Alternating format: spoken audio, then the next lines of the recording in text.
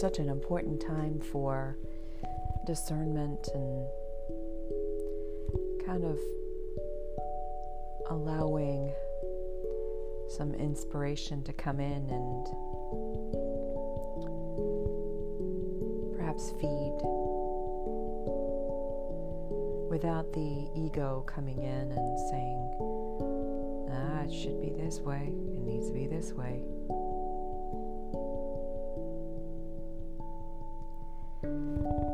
And so sometimes what happens is, without that ego and that selfishness and that have to, it allows the heart to speak. And when I say the heart, I don't mean the emotion. As many times when we talk about the heart, we talk about that emotional experience.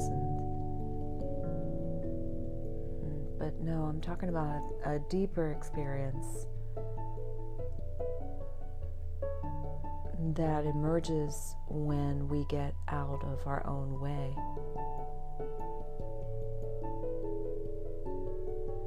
And that deeper experience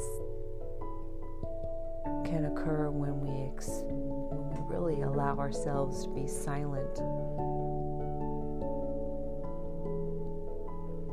and the cacophony of voices decide to bother others maybe for a few moments.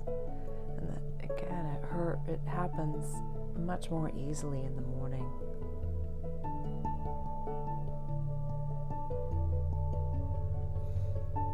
And then sometimes when you make a practice of listening and reading words that are there to uplift or are there to guide in a benevolent way.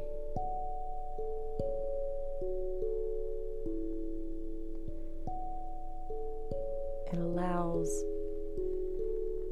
allows you to properly infuse those words into your heart. And again, it's that place of being inside of us that is beyond the emotional and bodily experiences and logic.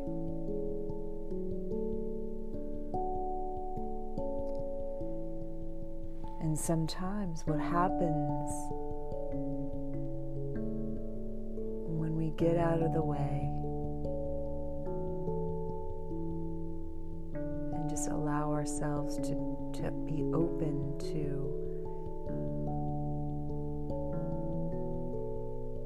the benevolence that exists.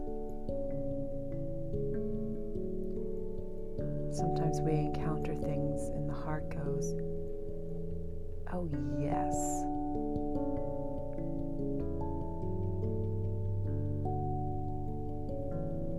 And it's that, oh yes,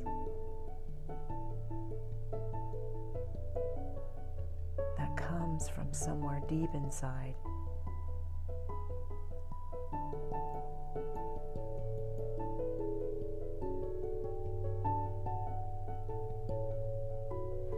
And that is that place of guidance.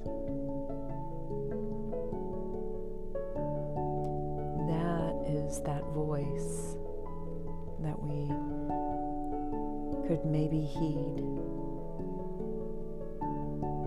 That voice of the heart.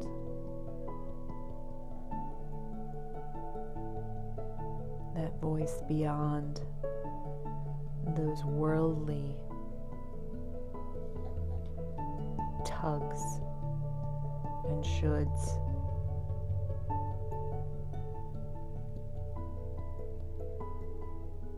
So each morning, if possible,